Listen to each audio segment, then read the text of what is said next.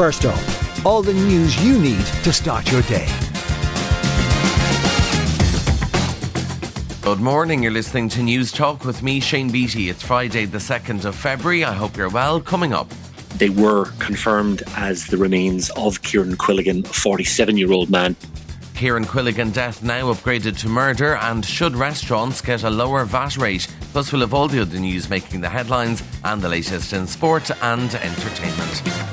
But first up this morning, the investigation into the disappearance of Kieran Quilligan in Cork has now been upgraded to murder. The 47-year-old went missing from the city centre on the 1st of September last year. A post-mortem examination has been completed on human remains found in Cork on Monday. Irish Independent Southern correspondent Ralph Riegel says it's a significant development in the case.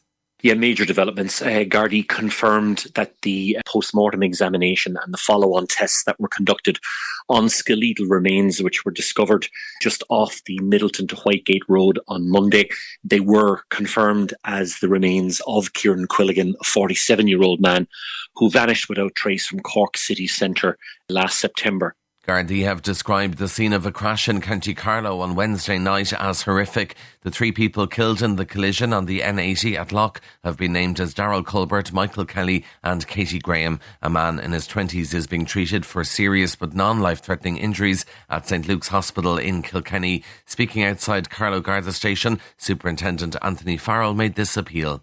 The Garda Síochána are exploring all different avenues of investigation, and we make an immediate appeal for people who might have been on the Wexford Road area of the town. It's believed that the car might have been at Junction 5, that's Circle K, Tinner Island, and that might have left there to go to Ballon just before the accident. That's a strong line of investigation.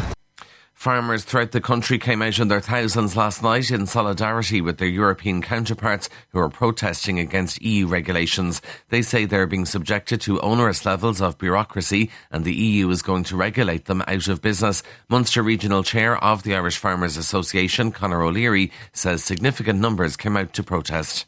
I reckon we had upwards of 350 tractors on the 4 bridges we did around Cork City. And we had 250 of those tractors came into the city. We've had nothing but cheers from the sidewalks, the amount of camera phones that have been out and everybody, cheering us on.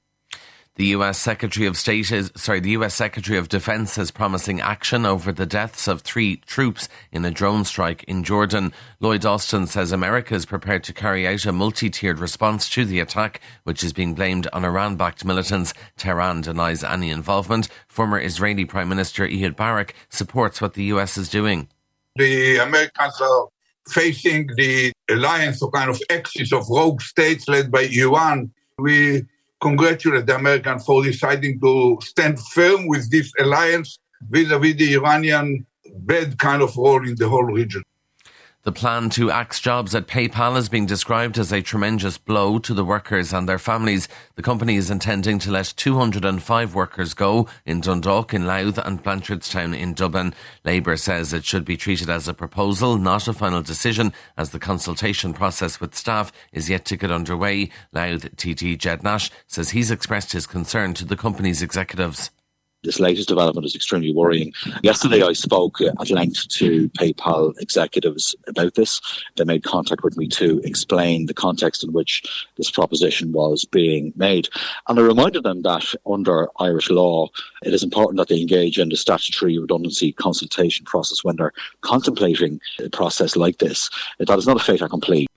The government could be facing an uphill battle to reach its 2030 target of having 945,000 EVs on Irish roads. Figures from the Society of the Irish Motor Industry for January showed the sale of electric vehicles at 12% of overall new car sales. The figures also showed a 15% increase in the number of 241 vehicle sales when compared to the same period last year. Brian Cook, Director General of SIMI, says the targets for EVs are high but achievable. The targets are exceptionally challenging. The bottom line is we don't sell enough cars at the moment to actually meet those targets. But that's not to be negative about it. I think there will be hundreds and hundreds of thousands of electric vehicles on the road by the end of the decade. The government has an interim target of 175,000 cars at the end of 2025. And at the moment, we're just about on target to actually hit their midterm goals. In entertainment news, Taylor Swift could make history at the 2024 Grammys as the first person to win Album of the Year 4 times. The pop star is nominated for her record Midnights. She's the first and only female solo artist to win the award 3 times, tied with Frank Sinatra, Paul Simon and Stevie Wonder. And in sport, in rugby, New Ireland captain Peter O'Mahony has backed Jack Crowley to put in a big performance on the occasion of his first Six Nations start. Ireland's campaign begins against France in Marseille with kick-off tonight at 8 p.m. Crowley's one of 3 Ireland players making their first start in the competition, along with Joe McCarthy and Calvin Nash. And that is First Up for this morning. Please start your day with us again here on Monday. In the meantime, you can check out all the news you need on newstalk.com.